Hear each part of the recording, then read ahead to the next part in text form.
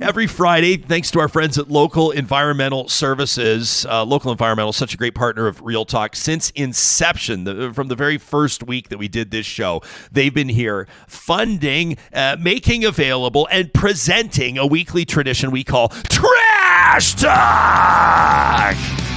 Oh, yeah, that's right. This didn't necessarily come in the form of an email. As a matter of fact, I ripped this from the live chat today, so it not officially submitted as a trash talk, but it resonated with me and I loved it. This from Erica, who says, all right, this round table today may not agree on much, but can we all agree people that say Friday instead of Friday are the absolute worst? Yeah, Erica, I agree. But it's even better, though. It's better than the people who talk about a case of the Mondays, isn't it, John? I mean, those people are the worst. And I love this one from Johnny, not Hicks, but from Johnny K, a real talker who sent this in to talk@ryanjesperson.com after hearing our conversation on Taylor Swift and fat phobia earlier this week.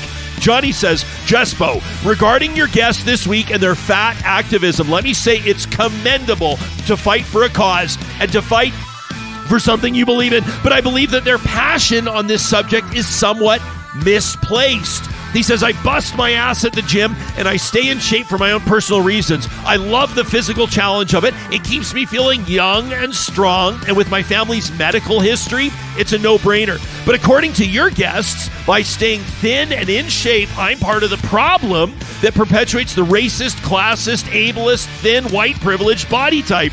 I sensed a lot of bitterness and envy boiling underneath the surface of their activism. Jespo here, they did touch on that. They did address that. Back to Johnny's email. He says, I sincerely wish and I hope that everybody feels comfortable and loves their body. No matter what shape or size or color it is, I would never, ever shame anybody's body. Period. And if I saw somebody being bullied or fat shamed, I would stand up for them in a heartbeat. If you're fat, great, be fat. It has nothing to do with me.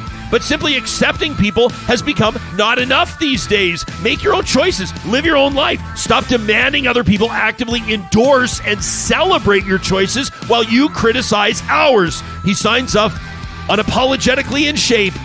John.